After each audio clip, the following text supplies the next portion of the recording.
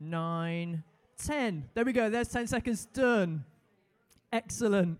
So, draw it in. So today we are actually, for all of our visitors today, we have been journeying through Ezra and Nehemiah, unpacking what that story means in our context today and what it meant for them.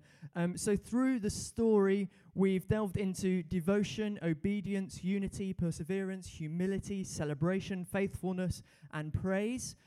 Today is our last of our series. So you've missed it all, basically. But that's okay, because we have a final little bit. So last week, we had a big group from Open Heaven, which is the church we are planted from in Loughborough. OH1, so their 20s and 30s expression, were here, and Stacey, who leads that, started to share a little bit about Sabbath. And today I'm going to unpack that a little bit more. I'm going to go a bit more into that, give us some practicalities and some of my thoughts on Sabbath, because it's a little bit of kind of a heart kind of message for me that is coming through, especially in our society today. But I'll unpack that. So this is the end of our Ezra and Nehemiah series, but there is some exciting. It's the Summer of Psalms coming up next, so that's going to be great. So to begin with, Sabbath. What is Sabbath? Well, throughout the Bible, it appears often with quite a negative connotation, because it tends to be people aren't Sabbathing properly. In our Nehemiah passage, so Nehemiah 13, it's talking about how the temple in Jerusalem has been rebuilt. Things are starting to happen. Traders are coming and going. But we start to move away from the ideal scenario of what's been happening. So Nehemiah, who was the cupbearer to the king, had gone back to be cupbearer for a little while. He comes back to Jerusalem and sees kind of people not Sabbathing. And then there's something starting to creep into the people already, that they have started to be less reliant on God as they had been through the rebuilding, but they've started to become a little bit reliant on what the world tells them is right. Like, isn't that so easy to do? So Nehemiah 13, verses 15, if you've got a Bible, do turn there.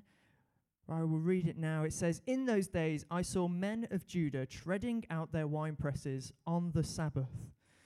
They were also bringing in grain, loading it on donkeys, and bringing their wine, grapes, figs, and all sorts of produce to Jerusalem to sell on the Sabbath. So I rebuked them for selling their produce on that day." Wow. I rebuked them on that day. It sounds pretty extreme, doesn't it? Like, you know, these guys have been working hard, they've rebuilt this city, and then they by their own accord are starting to tread their wine presses, as we all do, you know. They've started to sell their figs and basically try and get ahead of their week by not taking a rest, but just kind of, you know, starting to press ahead. Like, often in our society today, that is praised. But throughout the Bible, we see often that the language is so strong to say, hang on a minute, you must Sabbath. You must find rest. For example, in Exodus, the Israelites have left. They are in the wilderness, and manna is coming down from heaven, so bread is coming down each day. That they go out and collect and cook up. Apart from on Saturday, twice the amount comes down, so they pick up twice the amount, cook up and prepare for Sunday. This is kind of the rule that is laid down, so that they don't go out on the Sunday and collect on that day, because that is the day of Sabbath. They should not work. Why is there such a strict rule there? Like later in Exodus 31 verse 14, it says, "Observe the Sabbath, because it is holy to you. Anyone who desecrates it must be put to death." Again, pretty extreme. "Those who do any work on that day must be cut off from their people." Now, that's a pretty big threat, isn't it? Can you imagine if, like, we kind of heard, "Oh, what are you doing today? Is it your Sabbath day?" "Yeah, it's my Sabbath day, but I'm just going to go to Aldi and go and pick up my food shop, and then I've got to do some weeding, and then I've got to do this." And then if we were to say, "Right, You are going to be put to death and cut off from our family because of this. Like, that's pretty extreme, isn't it? But this is the extent that the Bible talks about the importance of Sabbath. But because of this, Sabbath can so easily become something that is just seen as a religious thing, that it's kind of like you must observe the Sabbath. It becomes, in the way that we read it, I think so often we think that it is just a religious rule, that we don't really get why. We're just kind of told, do not do this. To a point where in the New Testament, we see the Pharisees challenging Jesus with, why are you healing on the Sabbath? It's a day of rest. Surely that is work. Why are you, as you're walking along, picking up grains of seed? That is work. What are you doing? You must be put to death. Look what it says in the scriptures. And Jesus is kind of like, well, hang on a minute. You are viewing this with such a rule-based society. Yet actually the Sabbath we do, and Jesus did Sabbath. He took time, he spent time with his disciples, but there is this challenge of Jesus saying, you are viewing it wrong. It is not about the rule that we must do to be right with God. You are right with God by living in relationship with him. But it is about the heart of what the Sabbath means. It is about what it does to our inner being that makes a difference. So let's get it right. The Sabbath, yes, it is a law. It is a rule, something that God has given to us for his people to follow. For example, it is one of the 10 Commandments. The 4th commandment is remember the Sabbath and keep it holy. Like, have you ever stopped to think? Like, I've heard one church leader say that, isn't it funny that if you broke down the commandments into, like, if, as a church leader, if I was to steal or commit adultery or murder, not only would I be in trouble with society, but actually I would 100%, I not work here, this is another pastor, but I would 100% lose my job. If you broke any of the other commandments, 100% would lose his job. However, if I didn't do the Sabbath, if actually I just worked harder, did more and more, probably what would happen is I'd get a pay rise. But isn't that so evident in our society? Because Sabbath is so countercultural. To rest in our society that tells us that we must keep on striving for more. Advertisement bombards our minds with, we need more. Technology is constantly at our fingertips with social media, with online shopping, with everything else, that we are always connected. We are always striving. There is always something in us that is saying, you need more. You deserve more. Whether it's at work, that kind of pressure to do more, to get that promotion, to get that title, to be paid more. It's so easy to kind of get into a position where it's like, I need to work on my Sabbath. I can't take time off. Life is too busy. I would actually go to a point where I think our society tells us that to get ahead in life, the art of life itself is to push yourself so far to the point just before breaking point, but beyond your comfort zone, to keep on pushing further and further and further. However, I would argue, and I believe that the heart of God and the heart of the Bible in the way that it speaks of Sabbath is that Sabbath is not supposed to be religious at all. Yet it is a grounding in how we are built to live life to the full. It is good for us to regularly rest and ground ourselves back in God's family and into some energy. Like, notice that last time I checked, there are 7 days a week, yeah? Often I would wish that there was 8 or 9. But there are 7 days a week, and Sabbath asks us to use one of these days. Which does mean that, according to my maths, my PhD will come in here, according to my maths, that means there are 6 days for work, okay? And it doesn't say, oh, just take it easy and kind of like try and get rest throughout the week. You know, if you can grab half an hour here or there, that's great. But it actually says, no, work really hard in everything you do. Colossians 3:28 says, work hard in everything as if it is for the Lord. So working hard for 6 days, we are built to work and work with creation, work in that. However, there is this rhythm of rest that should come in. That after 6 days of working hard, working well, we rest, we recover, we reconnect with loved ones, reconnect with God, we Sabbath. And if you're not sure about this, maybe you think life is too short. There is so much to do. Look at all that is out there. I don't want to be left behind in my career. Like, I know this one really, really well. So I'm at the very start of my career, and so I work as a researcher in Bangor, and I know that a lot of my peers, a lot of the people at the same stage as me, will easily do 50, 60, 70-hour weeks every week. I do 37 hours. That's what I'm contracted to do. Maybe I do 40, but so many of my peers will put in their extra time. They will push and push and push. And I am there kind of like, hang on a minute, but I am called to rest. I am called to spend time well with my family. I am called to lead church. Like, how do I fit all of that in without just reaching a point of exhaustion? And they seem as though they're getting well ahead of me, but you know what? They are exhausted. They are suffering with their relationships. They are not having fun.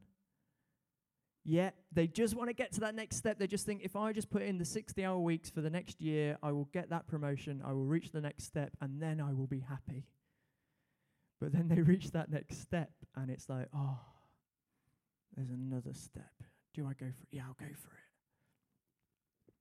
Now, this isn't to say that we don't want to pursue excellence, that we don't want to pursue working really hard. However, is there more to life than that? You see, when you look at the natural world around us, it speaks of this rhythm of work and rest. In the creation story, God worked for 6 days, and heck, he was pretty productive, yeah? Like, create the whole universe and stuff in 6 days. But then he rested on the 7th. Within creation, within the natural environment, we have the seasons, the natural process of the world where all the life of summer and spring, all the growth and produce, then slows through autumn and comes to a rest for a short while in winter. Then how about our biology? How about us? Our very own heartbeat has a natural cycle of a time when it is working and a time of rest. The very thing that gives us life comes from this natural pattern of work, beat, and rest, recover. The rhythm of rest is established throughout creation. The very fact that there is rest in our heartbeat in winter is the very thing that brings us the life in the work. But a decision to Sabbath is hard. It takes a lot of sacrifice. You have to be really intentional with it. Choose to lay stuff down for a while as to be able to fully rest.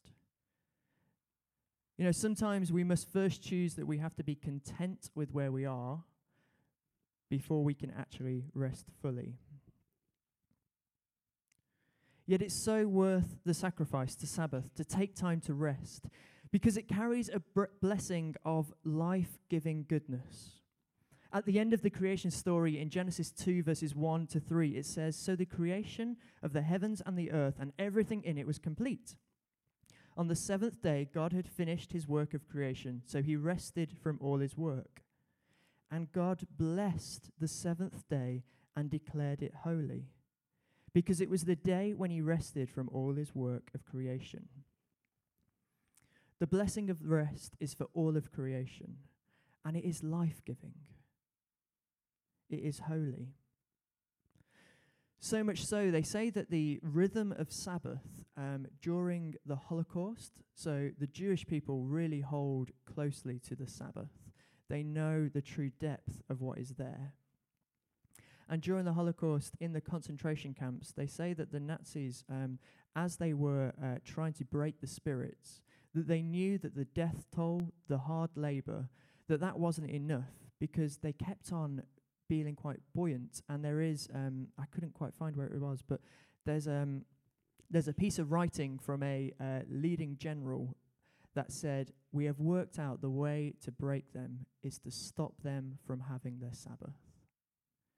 This natural cycle of once a week, then being able to stop, reconnect, recover, made them feel human again and gave them hope. And that was one of the key tactics to try and break the spirits of people, was to disconnect them from God by removing their Sabbath. But how do we actually Sabbath? In our society, how can we be countercultural? There is so much to do. And the truth is, I'm still not really sure. Me and Rachel, my wife, have been attempting to Sabbath and bring that into our lives for a long time. But it's really hard. And especially when you've got kids, like you've probably seen me this morning chasing after Caleb. Oh, my life, he's such a joy. But Rach is away this weekend. She's down at a hen do with some friends, and she's having a great time. It's brilliant. It means that I've been flying solo with Caleb this weekend. And Sabbath has been a thing that has been wouldn't it be lovely to Sabbath today? How do you rest with that going on? And it also is so dependent on personalities. Like, me and Rachel found that my idea of Sabbath, with the way that my week looks, being out at work, my Myers-Briggs, INTJ personality, being quite like, I gain energy through introverted time, through time with myself or just a very small number of people, i.e. Rach and Caleb. My desire just to chill at home with Rach and Caleb is really not how Rach sees getting rest. Rach is the opposite to me. She's an extrovert. She is inspired by being with people. She gets her energy and recovers by having fun with big groups of people, which I personally find exhausting. So it's kind of this balance between how do we Sabbath well when all I want to do is just sit at home, enjoy life, just have a cup of tea, a couple of biscuits. Oh, the dream. And Rachel's like, quick, Al, let's do a barbecue and let's invite round the whole of Anglesey. And then, yeah, that would be great. Could you cook it for me? Cheers. And it's exhausting. But you see, that's the thing, is that we have to journey through this. It is not easy to do. When you have family, when you are passionate about all the things that happen in life, it can be really challenging just to even try and create that space. And even when you do create that space, people complicate it. What is Sabbath for one is different for another.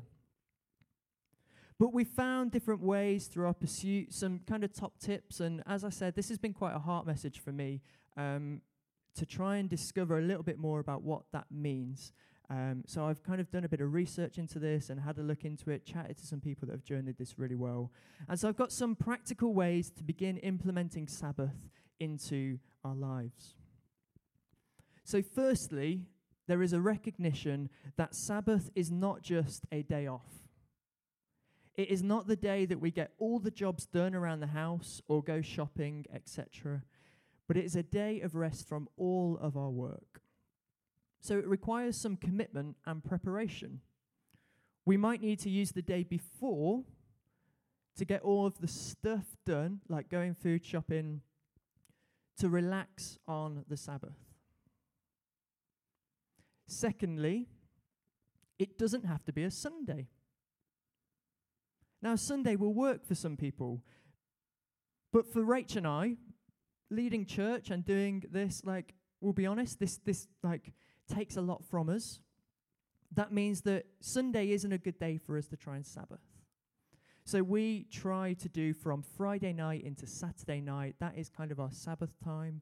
So usually by Friday night, I'm exhausted from the week anyway, so it was a great time where we just stop and have our Saturday as a family doing some fun stuff. Maybe for you, Sunday would work. Maybe coming to church is a great way to start your Sabbath with worshipping and being in community. Which leads me to my third point of incorporate a time of worship and prayer into your Sabbath. The Sabbath isn't just designed for us to sit in our pants and kind of chill out. It's actually also there for us to reconnect with God and our loved ones. It is there for us to be intentional with those things. So try and incorporate a time of worship in. So maybe Sunday would work for you. Maybe it wouldn't. And then finally, make your Sabbath work for you. So for example, me and Rach like to treat ourselves to good food. We eat really well on Friday and Saturday. Maybe we take a nap while Caleb has a nap. He's trying to drop a nap, and I'm like, no, he cannot drop a nap.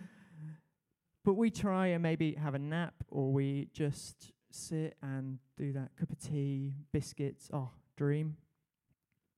We try not to shop or look at anything that maybe will kind of make us think, there's a lack of something. We must look at shopping online, or we won't, I hate shopping, so this isn't restful in any way, but that kind of, we won't go to Dunelm Mill, that has been the bane of my life for many years. Rachel loves that place.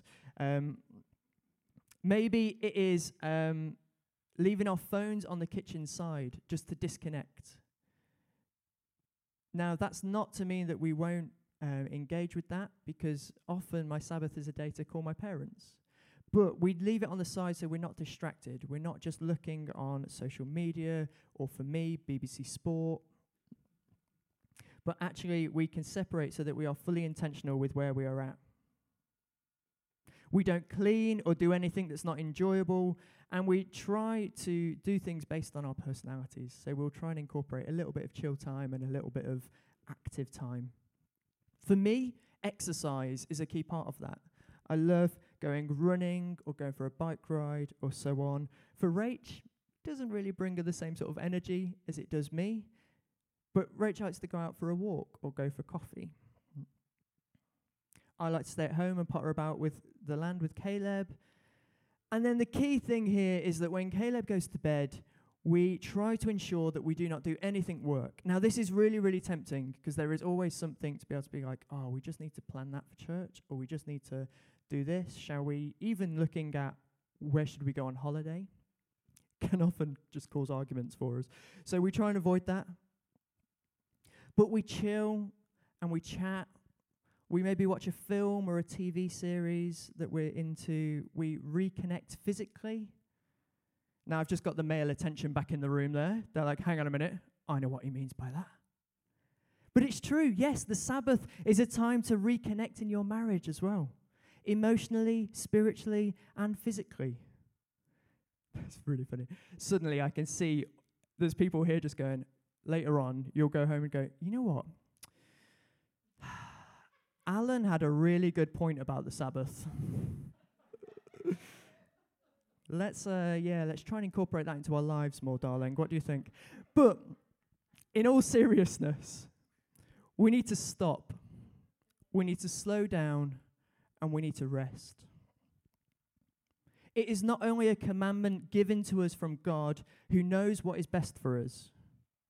It is not just woven into the rhythm of all creation, into our very own heartbeat, but it is the life-giving practice that if we can genuinely approach it with the thought of, is it worship? Is it rest? Then we will begin to work at such a better rhythm within our lives. If you are someone who would say, I'm too busy to Sabbath, then you need to Sabbath. Like, I know we are a church of doers. We are all very capable, very busy people. We carry great vision and drive to get stuff done, and often for a really, really good cause. But how easy is it for us to become frustrated and worn down? How easy is it to say a throwaway comment to our kids, to slip into doing things because we should be doing them rather than we want to be doing them. But I believe God's plan for us as a church, and heck, for us as just humanity, is to pioneer a countercultural decision to choose a rhythm of work and rest. We work hard for 6 days, and we rest well for 1. We become human again, and then we go stronger. So today, just to respond, I just simply want us to pray and worship. I want to encourage you to reflect on what the Sabbath would look like for you in your life. What might need to be sacrificed? But how might it bring life in a sustainable, healthy rhythm of the long obedience in the same direction? So, music guys, band, can you come up? We're going to just go into a time of worship, but I'm going to just pray. So if you are able, will you stand?